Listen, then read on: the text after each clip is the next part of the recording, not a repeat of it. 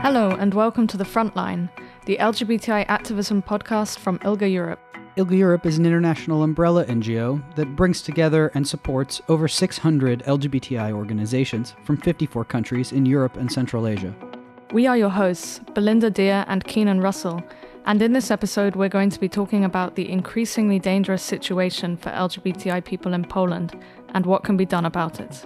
Over the past number of years, LGBTI people have come under increasing attack from ruling politicians, religious leaders, and other public figures in Poland.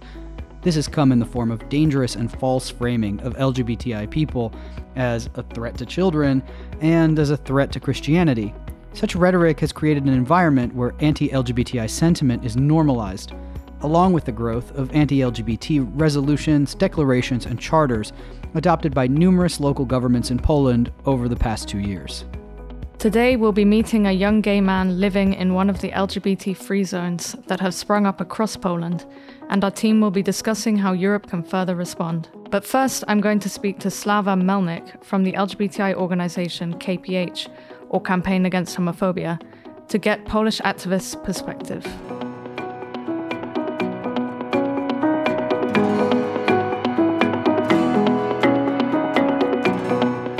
Hi Slava, thank you so much for spending time today to join us here for this interview. It would be great to hear, given the past 2 years and so, what it's been like from your point of view as an LGBTI activist in Poland. Well, first of all, thank you for having me. And I would just say, to start with, the past 2 years were incredibly difficult for me as an activist, for us as the organization, and generally I think the movement has been through a lot for the past 2 years during this election marathon, as we call it. So that's a pretty easy question to answer, I'd say. Yeah.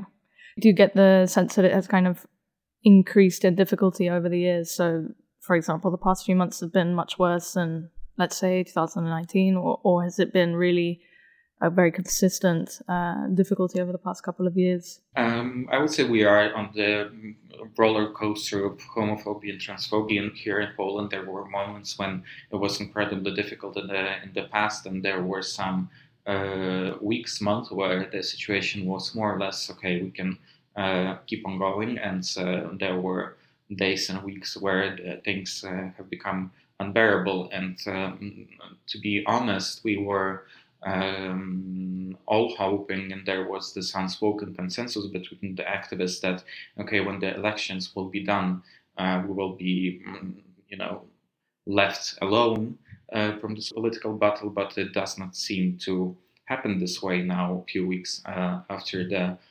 elections, and this is just a very worrying signal for us. Yeah, and indeed, it seems to be reaching a very extreme level. But what is interesting is to see, there's been a much bigger media coverage recently, and over the last few days, we've heard reports that ordinary people in Poland are also hanging rainbow flags from balconies, or trying to stop homophobic bans, or generally speaking up against homophobia. From your experience, what is the public opinion now towards LGBTI issues? Because, of course, a lot of people see the government homophobia as being indicative of the will of the people. But it would be very interesting to hear what you've been seeing recently in terms of the more broad public opinion on LGBTI issues.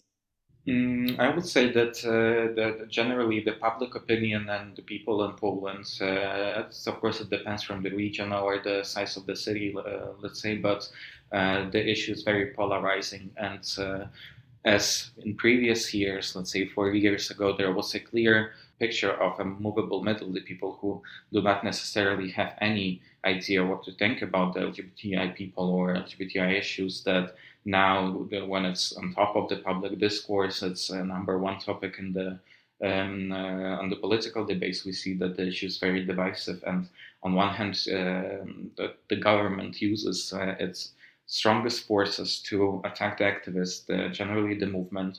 On the other hand, we see enormous mobilization of people who are on our side, and it's very clear to judge that from both the attendance of Pride marches last year, when the marches were happening all over Poland, and the number of cities or where those cities were, just showed that there was a huge mobilization, not only from the LGBTI people or activists, but also those who were standing aside of the issue before, or straight allies. When I'm walking down the streets of Warsaw, I think every other building has a rainbow flag because someone hung it from the balcony as the gesture of solidarity and support for the movement.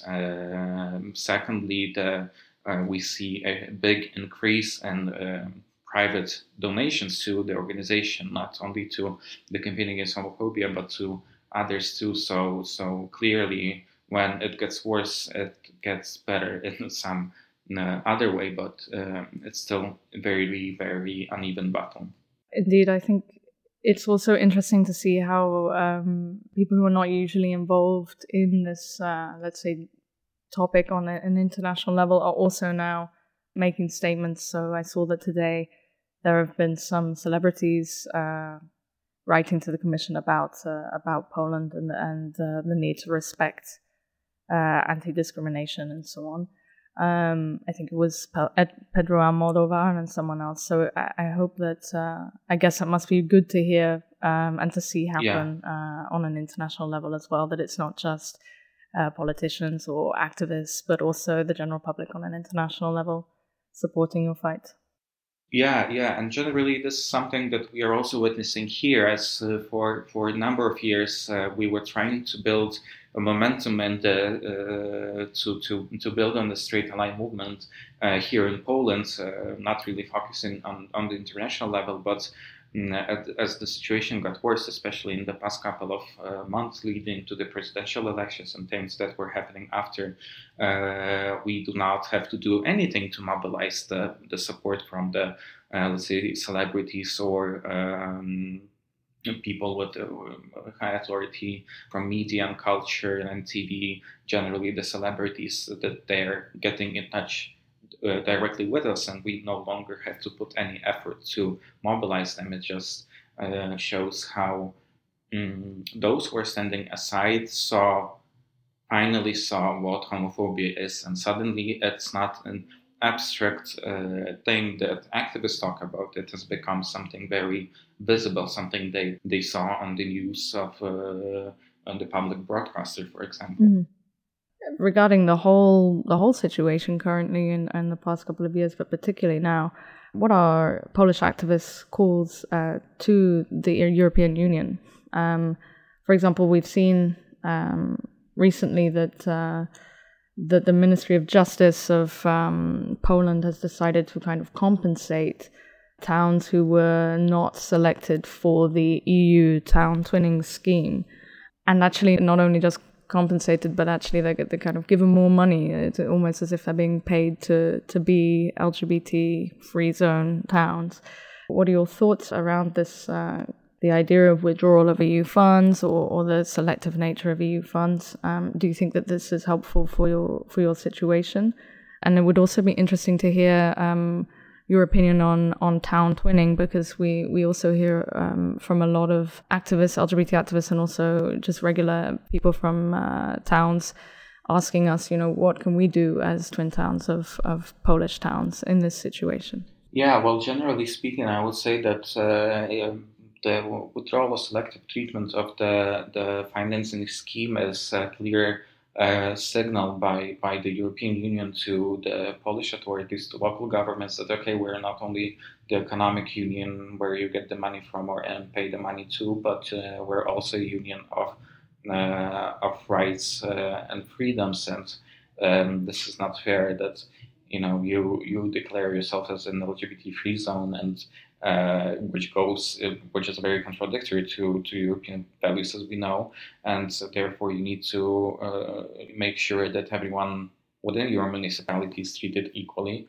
And I would say the first step should be that the twin towns kind of make sure that the adoption of such bills on the local level is not happening, and try to do some prophylactic measures against that. But the situation with the Ministry of Justice, who uses because the compensation, the so-called compensation that he awarded to that one city is from the Justice Fund, which was created to help people who were the victims of crimes or those who are trying to get back on feet after being in prison. So clearly, him awarding money to specifically build a fire station at the city, it just doesn't make any sense. The money is not there to be used as a private fund where the Minister of Justice can award this or that city because he thinks they're discriminated against by the European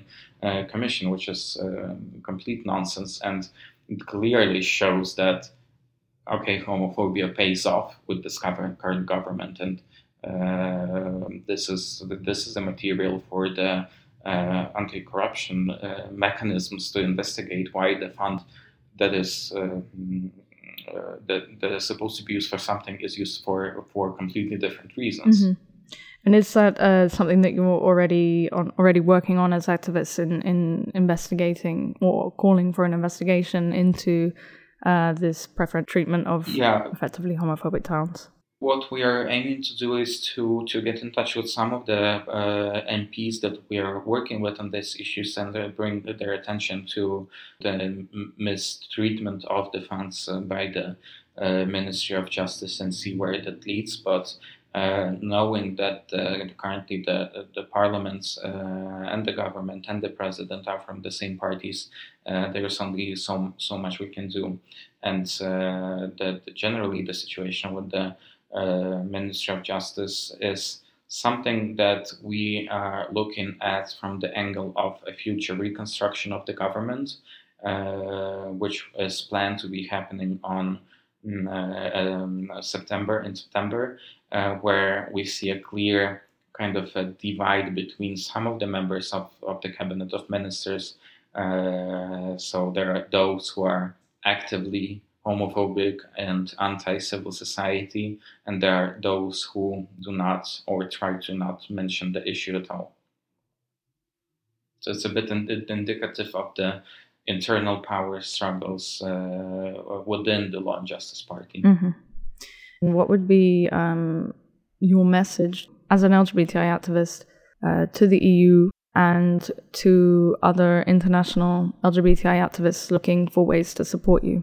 We're very looking forward for the European Union, for the foreign governments to make a clear statement that it's not okay to detain people selectively on the streets just because they're participating in the LGBT march. It's not okay to selectively use the law and all the power of the bureaucracy and justice system to treat some people in one way and the others in similar situation in a different way, and generally conditioning any kind of cooperation with the Polish government on their implementation of the human rights and the way they do things here would be very helpful. And generally, we want very clear, crystal clear messages that it's not okay.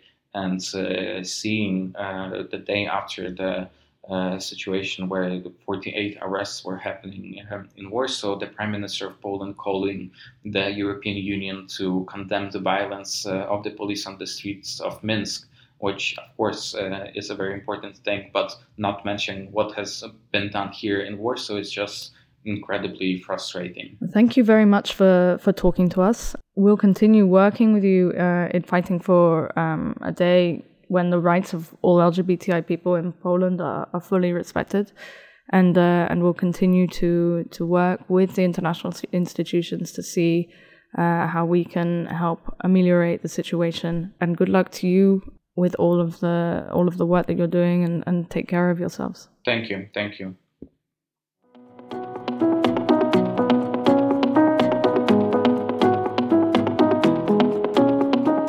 As of June 2020, some 100 municipalities, encompassing about a third of Poland, have adopted resolutions for so-called LGBT-free zones. In July, reacting to the denial of EU funding to these municipalities, the Polish Prime Minister wrote to the European Commission, denying that LGBT people are being discriminated against. Dawid Socha lives in Puławy, a city in eastern Poland, which was declared an LGBT-free zone in 2019. We talk with him today about his day-to-day life and living in Puławy. Hi, David. Welcome to the podcast. Hello. It's a real pleasure to talk to you. We're really glad to be able to bring your voice into this discussion. So something everybody wants to know is how has your life in Puławy been affected since it was declared an LGBT-free zone?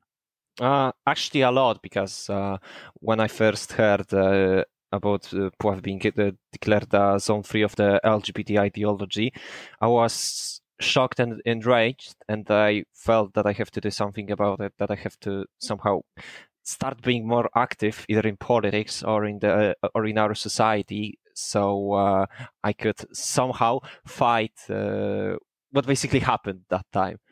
Before then, I wasn't exactly keen on politics. Like, sometimes I'd read one article or two, but I wasn't exactly interested.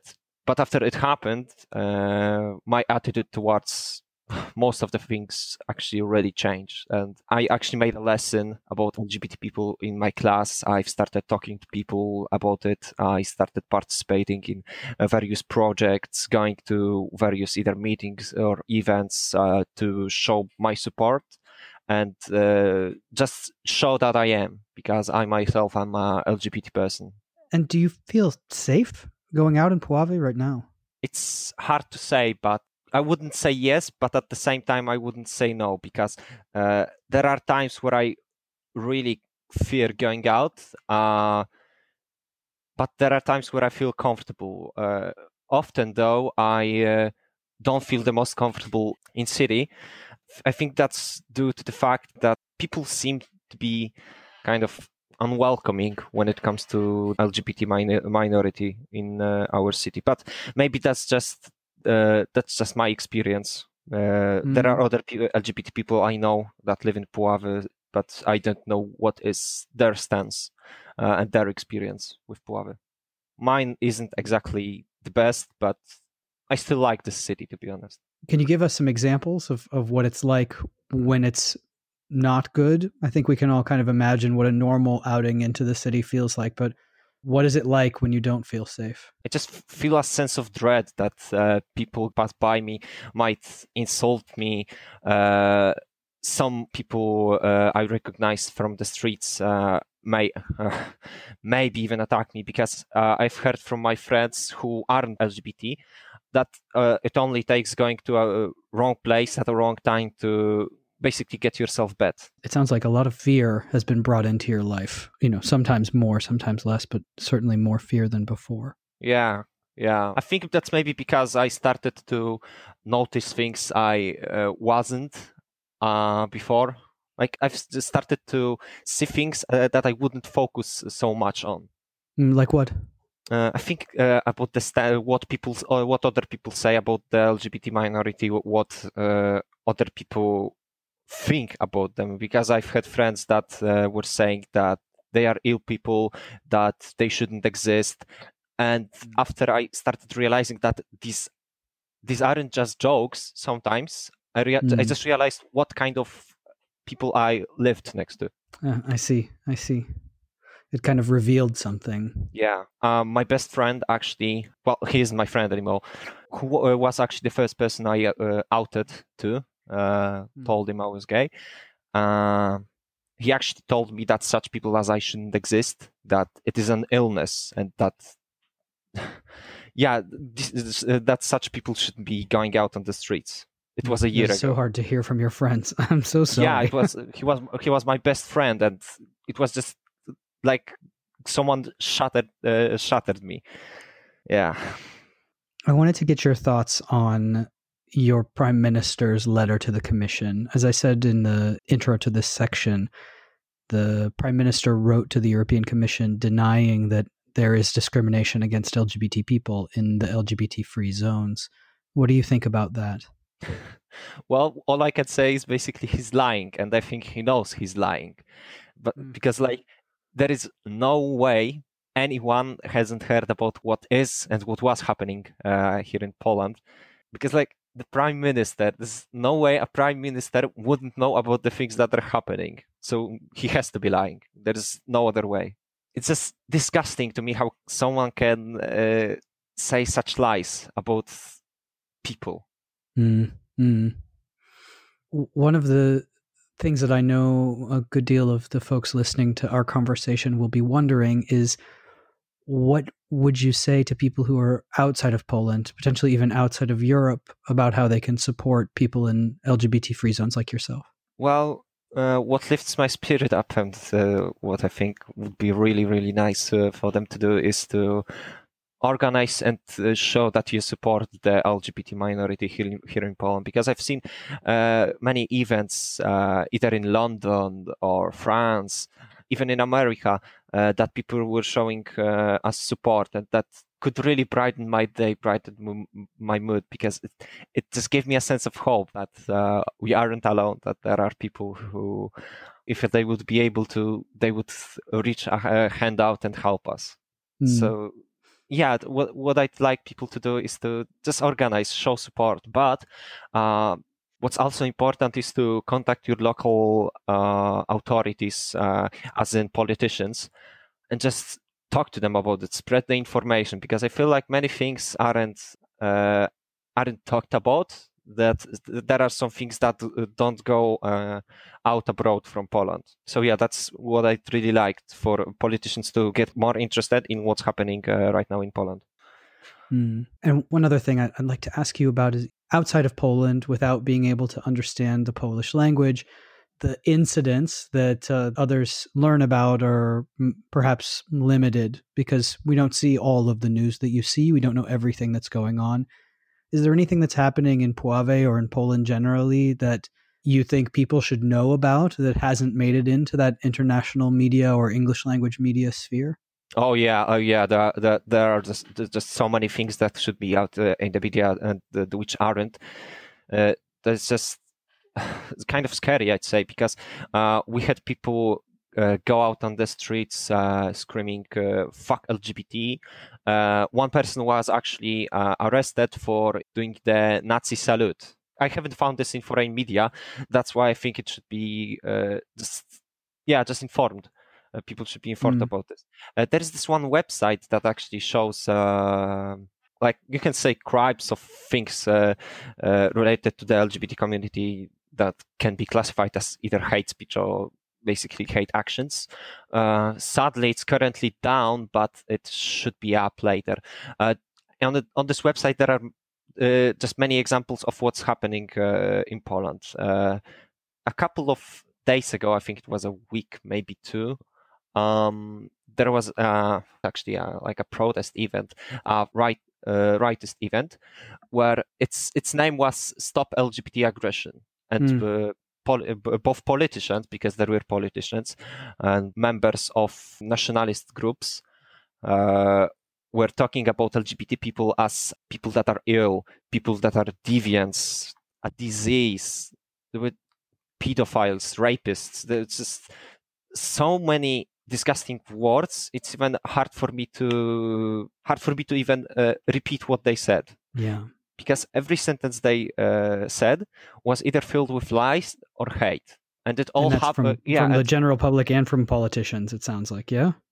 It's just disgusting, because often these people say that they believe in God, that what they're saying was said by God. They just abide in God's laws, but it's not that. Like, I'm 100% sure God wasn't about that. I'm not a religious person, but at the same time, I practiced and learned about religion enough to know that Jesus wasn't about that. And I can be sure that Jesus wouldn't be saying such words. Indeed. The last question I'd like to ask you today, David, is, do you have hope for the future in this moment? Yes, I think I do, because I have friends that support me. I have friends that support LGBT people. Yeah, I just have hope, because I also see on many protests, many happenings, that there are young people, sometimes older people, that come and are united in one goal: to live happily and live freely. And this just gives me a sense of solidarity, sense of a bright future, I'd say.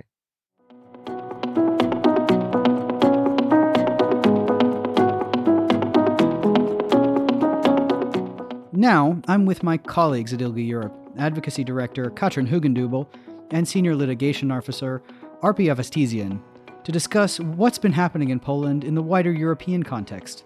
Katrin, I'll come to you first. From what you've been seeing over the past few years, how does what's happening in Poland fit into a trend? Hello, Keenan, and hello, everyone. I think unfortunately what we're seeing in Poland is fitting into a trend.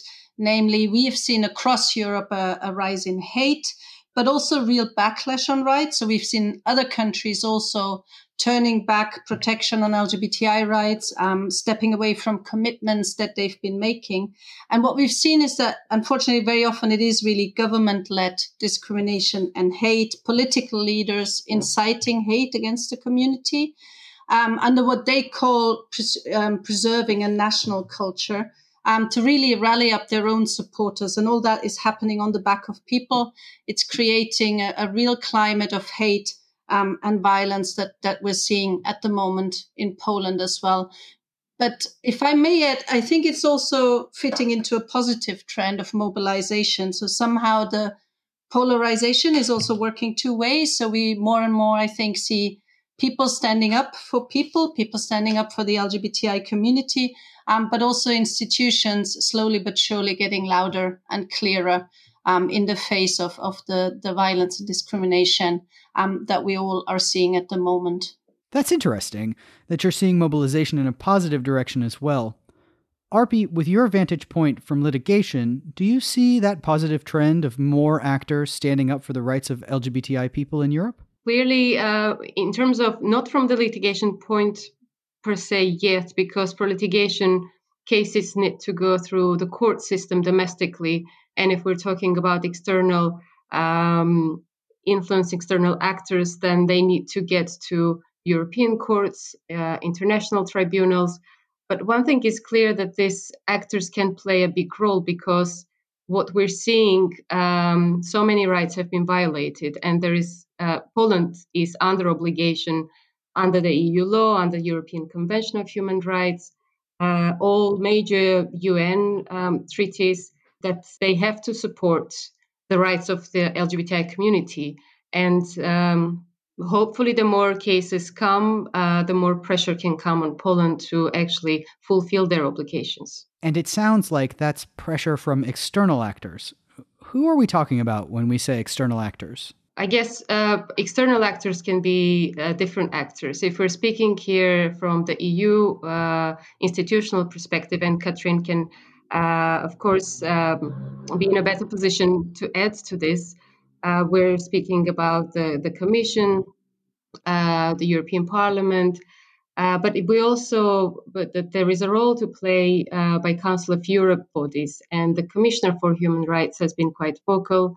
ECRI, the European Commission on Racism and Intolerance, can play a role here, a big role, and the Parliamentary Assembly of the Council of Europe, and obviously so many UN special rapporteurs and treaty bodies. So there is a wide range of external actors, and each of them need to speak up because of the appalling situation and blatant violations of human rights. Yeah, I don't know. I mean, maybe just to add, I mean, as Arpi was saying already, Poland is a member of the European Union. Poland is a member of the Council of Europe, and both memberships come with very clear commitments to fundamental human rights and the principle of non-discrimination, including LGBTI rights. And it's really the responsibility of both institutions to clearly hold Poland responsible on that. I think we've seen from the European Commission side, for example, a first action of taking a clear stance when Commissioner Dalli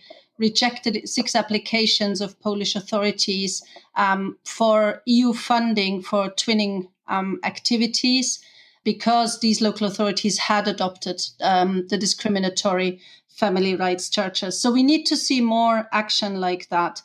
But I think we also need to look broader at external actors. I mean, if we look at EU level, for example, the European Union is not only the Parliament and the Commission, it's also the member states. So it's also a question of how other EU countries are actually talking to their Polish counterparts, to the Polish government, in the council formations.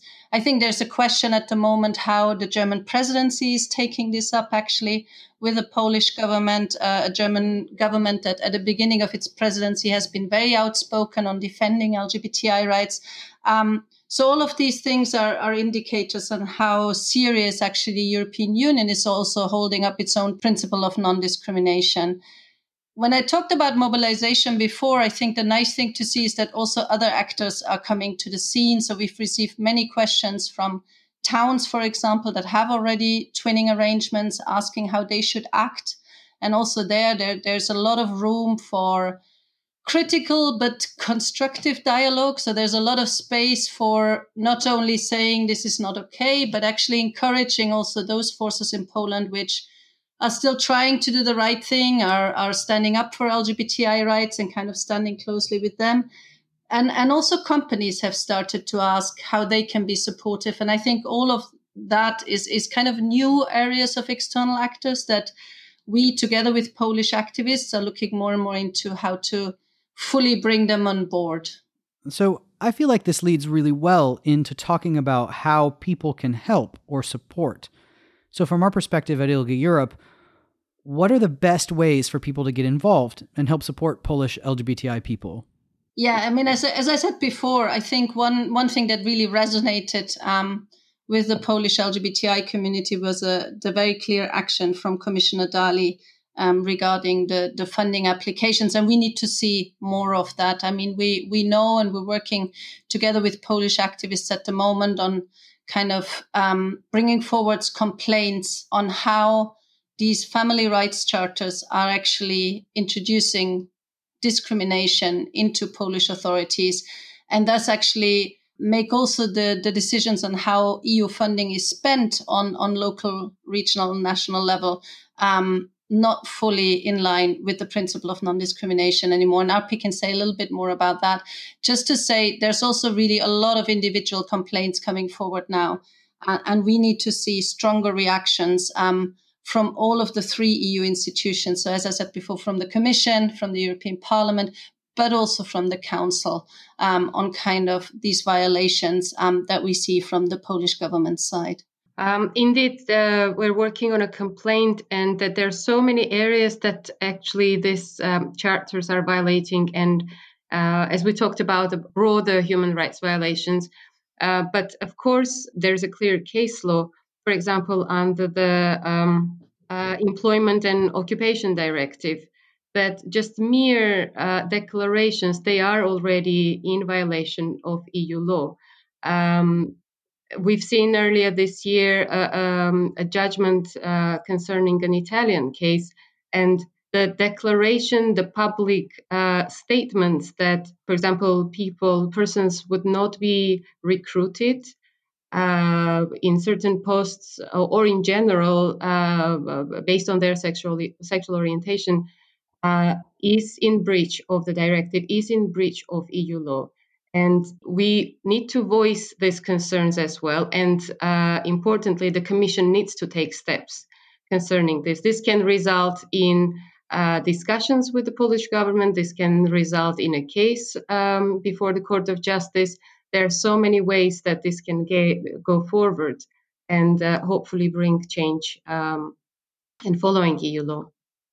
If I may add to this, Keenan, before moving to the next question, I think what we're seeing at the moment is the Polish government trying to play a game of moving from being the perpetrators to actually being the victims. So there's an attempt now with a letter and a statement from the Polish government to say that actually the European Commission is not respecting how Poland is supporting traditional families, is supporting traditional values. And I think that's the myth that we are trying to really counter, but we also need to see other governments and institutions like the Council of Europe and the European Union institutions to counter, to really take a proper legal look, as we're doing in that complaint now, and actually dismantle that story of these family charters being about protecting families and actually really laying open how they are being discriminatory